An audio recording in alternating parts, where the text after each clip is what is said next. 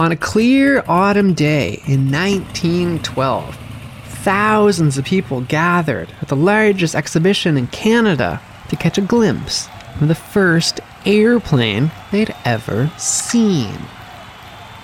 As petty rivalries were playing out on the ground between the pilots, one deeply reluctant reporter was being forced by his editor to go on a flight piloted by a 17-year-old boy who had just learned to fly 3 months earlier. The reporter angrily began his article describing his experience flying by saying, "My editor is an autocrat." You're listening to Backyard History, the hidden stories that happened in your own backyard, the podcast version of the weekly history column running in newspapers across the Maritimes, with your host and author, Andrew McLean.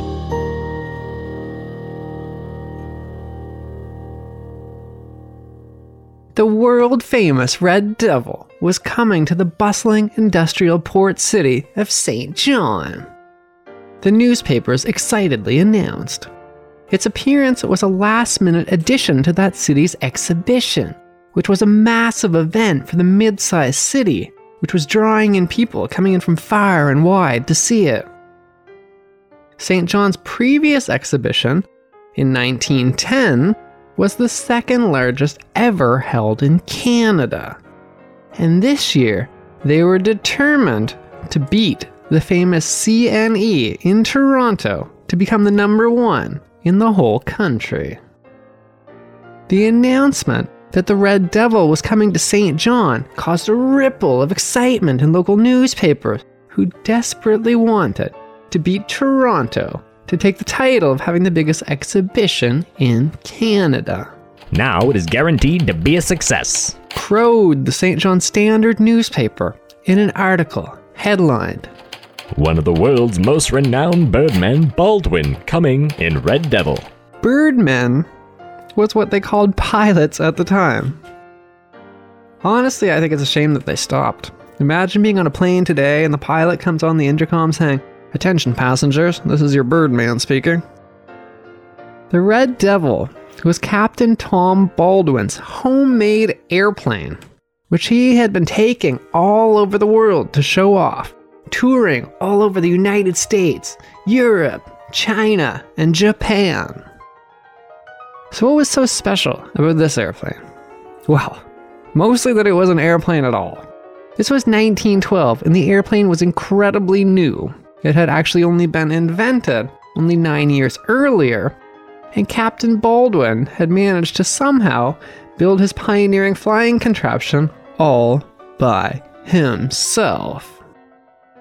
Reporter J.J. Marshall, who would soon be forced by his editor to go on a flight in the Red Devil, wrote that, "To speak of birdmen is to think of Captain Thomas Baldwin. 41 years the captain has paid cleaving the air, and many a time he has brushed with the grim spectre of death. He has made ascents in many corners of the world, and has made sensational flights at the Crystal Palace in London, and spectacular journeys at the Rocky Mountains. He is a genial soul and courteous, and in breaking one's neck, no one could ask for better company." If you're picturing Captain Tom Baldwin as a dashing young pilot, you would be incorrect. Baldwin was 58 years old, and he was the oldest pilot in the world. When the reporter said that he'd spent 41 years cleaving the air, he wasn't talking about airplanes, which remember were only invented 9 years before. He meant other types of flying through the air. Captain Baldwin's career began as a teenage trapeze artist in a circus. At the age of 21, he started doing his trapeze act from beneath a flying hot air balloon. At the age of 33, he began parachuting out of hot air balloons, which was a new type of act that he had pioneered himself. Apparently no one else thought of parachuting out of hot air balloons until him. Baldwin went on tour, performing this dangerous and groundbreaking parachuting from a hot air balloon act. commanding the astronomical sum of $1,500 per jump. That is something around $50,000 in today's money. In 1910, without any experience with airplanes, Baldwin designed and built one all by himself. Not one to be cautious, he decided to fly his homemade airplane across the Mississippi River. 200,000 people came to watch him become the first person to accomplish that feat for the first time ever. Airplanes then were very new and very rudimentary back then. They flew low, they went slow, and they couldn't go very far. They could only stay in the air for a matter of minutes, and above all, they were very dangerous. They weren't really that powerful either. Baldwin's first airplane only had 25 horsepower. For contrast, my 11-year-old Honda Civic has 140 horsepower. A ride-on lawnmower today has between 15 and 30 horsepower.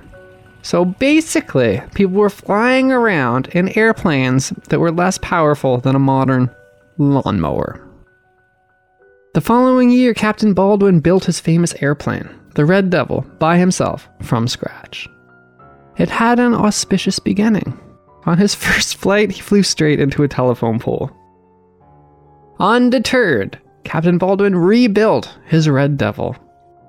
And it would not be the last time he crashed it either. The Red Devil was the most powerful airplane in the world at the time.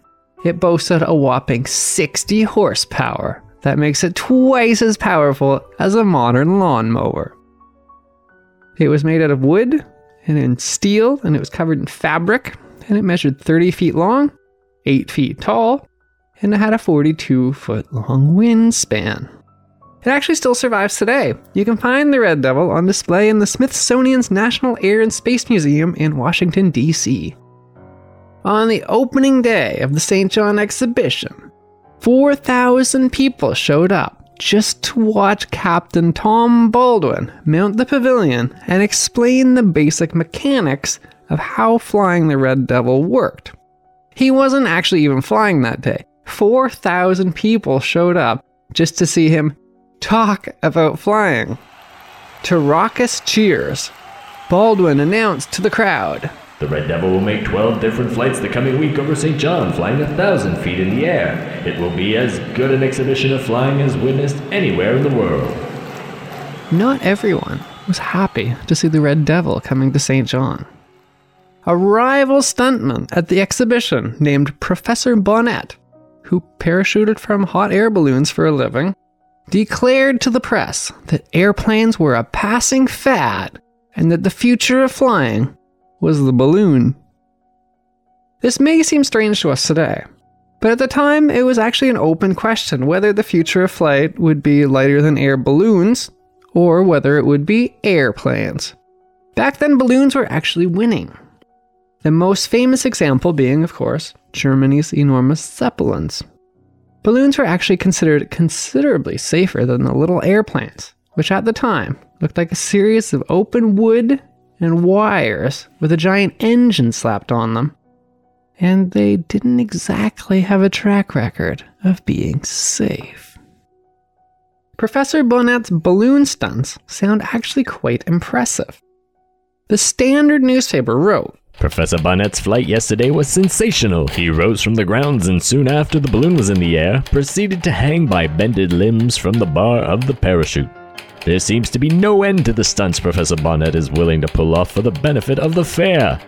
And he is one of the most popular entertainers ever seen in St. John." In order to one-up his rival, Professor Bonnet the balloonist, Captain Tom Baldwin decided that the Red Devil would take 2 local passengers on the flights while at the exhibition. This was an absolutely wild development for everyone that was attending because nobody had ever seen an airplane before, let alone gone on an actual flight. The first New Brunswicker ever to fly in an airplane would be Horace A. Porter, manager of the exhibition, on September 6th, 1912. The St. John Standard seemed skeptical of airplanes' writing. Mr. Porter thus has the distinction of being the first citizen of St. John to enjoy a ride in Cloudland, and it is not likely that many will be found willing to emulate his example. Porter's review of flying, given in an interview with the Standard as soon as he touched down, wasn't exactly encouraging. I will admit I felt rather nervous during the first 100 feet or so of the ascent, but realized when that height was reached that a fall from 100 feet would mean almost as certain death as from 1,000 feet higher. So from that point on, I enjoyed the experience. Professor Bonnet, the balloonist, was annoyed with all this attention that his rival, the Red Devil, was getting. He was irritable because he approached his arch-rival Captain Baldwin the day before, asking if they could collaborate together on a special event. The professor wanted to fly on the Red Devil and then jump out of it in a parachute. The captain, however, refused this offer. Professor Bonnet declared in the press that it was discrimination that Porter flew in the Red Devil and not in his balloon. He complained that in the interest of fairness, the poor exhibition manager should not only accompany him on a trip in his balloon, but that he should also jump out of it in a parachute. The Standard wrote, Professor Bonnet even went so far as to guarantee that if Mr. Porter took one parachute drop, he would not care for aeroplaning and would prefer the balloon. Surely this possibility loomed large in the mind of the exhibition official when he politely declined the offer with thanks. The competition between Captain Baldwin in the Red Devil and Professor Bonnet and his balloon was echoed by the competition between the St. John Exhibition and the CNE to see who would be the biggest in Canada. The newspapers breathlessly reported daily attendance numbers, comparing them to Toronto in headlines like, Attendance at the fair today is lower, but our lead is still maintained. Over 65,000 people have passed through the turnstile so far, and crowds continue to flock to the city. Days later, J.J. Marshall, a reporter for the Daily Telegraph, would also fly in the Red Devil. The headline for the extremely lengthy article the reporter penned after his flight is breezy and carefree. Telegraph reporter takes exciting flight at 80 miles an hour in Baldwin's aeroplane. But of course, writers don't get to write their own headlines. I myself can make suggestions for the headlines of my backyard history articles that I write for the 14 or so newspapers that they appear in every week, but ultimately, it's not my choice what the actual headline is. Sometimes I can actually get quite a surprise to see what headline appears over my articles. Because you see, writers don't write headlines. Editors write headlines. And the opening lines of J.J. Marshall's article about his experience flying, he makes pretty clear his opinions on his own editor. The city editor of a daily newspaper is an autocrat, and his subjects are reporters. When he says go, the reporter goeth, and quickly. In this case, he said fly. Marshall's problem was the shock realization that Captain Tom Baldwin would not be flying him in the Red Devil, but rather his pilot would be Baldwin's protege. The reporter suspiciously examined his new pilot. Slight in build and rosy-cheeked, he does not resemble the aviator of our imagination. Marshall was introduced to Cecil Pioli, the youngest pilot in the world, who was only 17 years old. A quarter of a mile up in the air with your heart in your boots and a 17-year-old boy holding your life in his hands. It wasn't just the pilot's age that was the issue, but also that he really wasn't terribly experienced at all. On the 1st of June of this year, he started flying, and within 7 days, he had qualified for and won his International Aviation Certificate. This was September 6th, 1912. So J.J. Marshall's 17-year-old pilot had been flying for a grand total of 3 months. To make matters worse, the weather was bad that day. The weather here has so far not been favorable to good flying. Nearly every day the wind has been strong, and adding a passenger will make the difficulties of ascent more numerous. The flight was set for 2 o'clock, but a strong breeze was blowing at that time, so Captain Baldwin sent up young Paoli to make a fly to see the conditions of the air. Paoli started and flew across the bay, making several circles and staying in the air for about 11 minutes, making a record for St. John. His report to Captain Baldwin was that the wind was gusty and strong, making flying tricky, but he thought an ascent might be made with a reasonable amount of safety. "All right," said the captain. "Dig in." So the victim proceeded to clamber aboard, and after getting badly tangled in the various stays, he reached the little seat behind the aviator, where there was little enough room for a man and small comfort for a long-legged one. Exhibition staff took a photo at that moment, which shows Marshall strapped into his seat in the open airplane, his back to the engine, as Paoli is about to get into the pilot's seat in front of him. The pilot is smiling and looks relaxed. The reporter, though, looks pale, ashen, and panicked.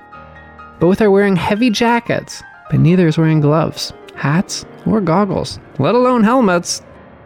The Red Devil has both skis and little bicycle-style wheels for his landing gear. The passengers are not enclosed at all, and the plane seems to look more like a glider with 2 wings than an airplane that we would recognize today. Cecil Paoli got in and started the engine. The motor cracked to life like 100 rifles, and we were off. In 2 seconds it was in the air, rising steadily in the direction of the graveyard, a most unhappy coincidence. There was no sensation of speed or propulsion, but rather a sensation of being pulled as if some giant compelling force were dragging one towards the clouds. In a moment we were over the Marsh Creek and rising steadily towards the heavens. Hundreds of feet below shone the creek like a silver ribbon winding its way to the sea. As we neared the town, the breeze grew stronger and stronger, blowing hard against our faces and giving a sensation of battling against some transparent but very solid matter and making one's eyes shed copious tears. Far below lay a panoramic view of St. John. A thick cloud of smoke overhung the city, and the western side of the peninsula was completely obscured from view. A few of the high buildings stood up conspicuously in the tumbled mass of structures. The courthouses, St. Andrew's Church, the railway elevator, the cathedral, and some of the offices on King Street towered above the rest. In the distance, a long irregular stretch of land proclaimed Nova Scotia. The roads could be seen plainly, intersecting the country in long white streaks and stretching for miles inland. The blue lines of the Loch Lomond Hills shone up clearly, while far beyond to the east and north were masses of hills piled on one another in a never-ending series. The view resembled a raised geography map in color and contour and the wavy lines of make-believe ocean, only it was the real thing. The houses, fences, and works showed up distinctly in miniature. The figures of men, horses, and cattle were minimized 100 times as we were flying over the heads of the people, turning swiftly to see our machine driving forward at an ominous angle. The most sensational part of the flight, to this passenger, who did none of the work but instead sat like a log, was the quick rush down. In the quick rush down, it was impossible to notice much. The machine slid rapidly through the air towards the ground, appearing to make for a particularly hard-looking fence in the Redhead Road. The sands, solid and impenetrable, rushed up with the speed of light to meet us. As we were diving into their solidness, Paoli turned his wheel, adjusting his planes, and we rushed along a few feet above the sands, past the people, past the starting point, and in a moment the wheels of the biplane had caught the sands, and we were running quickly once more along Mother Earth. The reporter from the Standard newspaper was jealously watching his rival reporter, J.J. Marshall, from the Telegraph flying. Now he wanted to fly too. He decided to go see Professor Bonnet and see about flying in a balloon. The reporter, who noted that Professor Bonnet was behaving more recklessly than usual out of jealousy over the airplane, watched from the ground as the balloonist made a parachute leap that ended with him getting blown by a gust of wind into the St. John Harbor, where he needed to be fished out by a passing fishing boat. The reporter for the Standard changed his mind and decided that he did not want to fly after all. That was Backyard History with your host, Andrew McLean. Thanks for listening, and stay tuned for another hidden story that happened in your own backyard. Horace A. Porter, voiced by Josh Green. Produced by Jordan Lozier.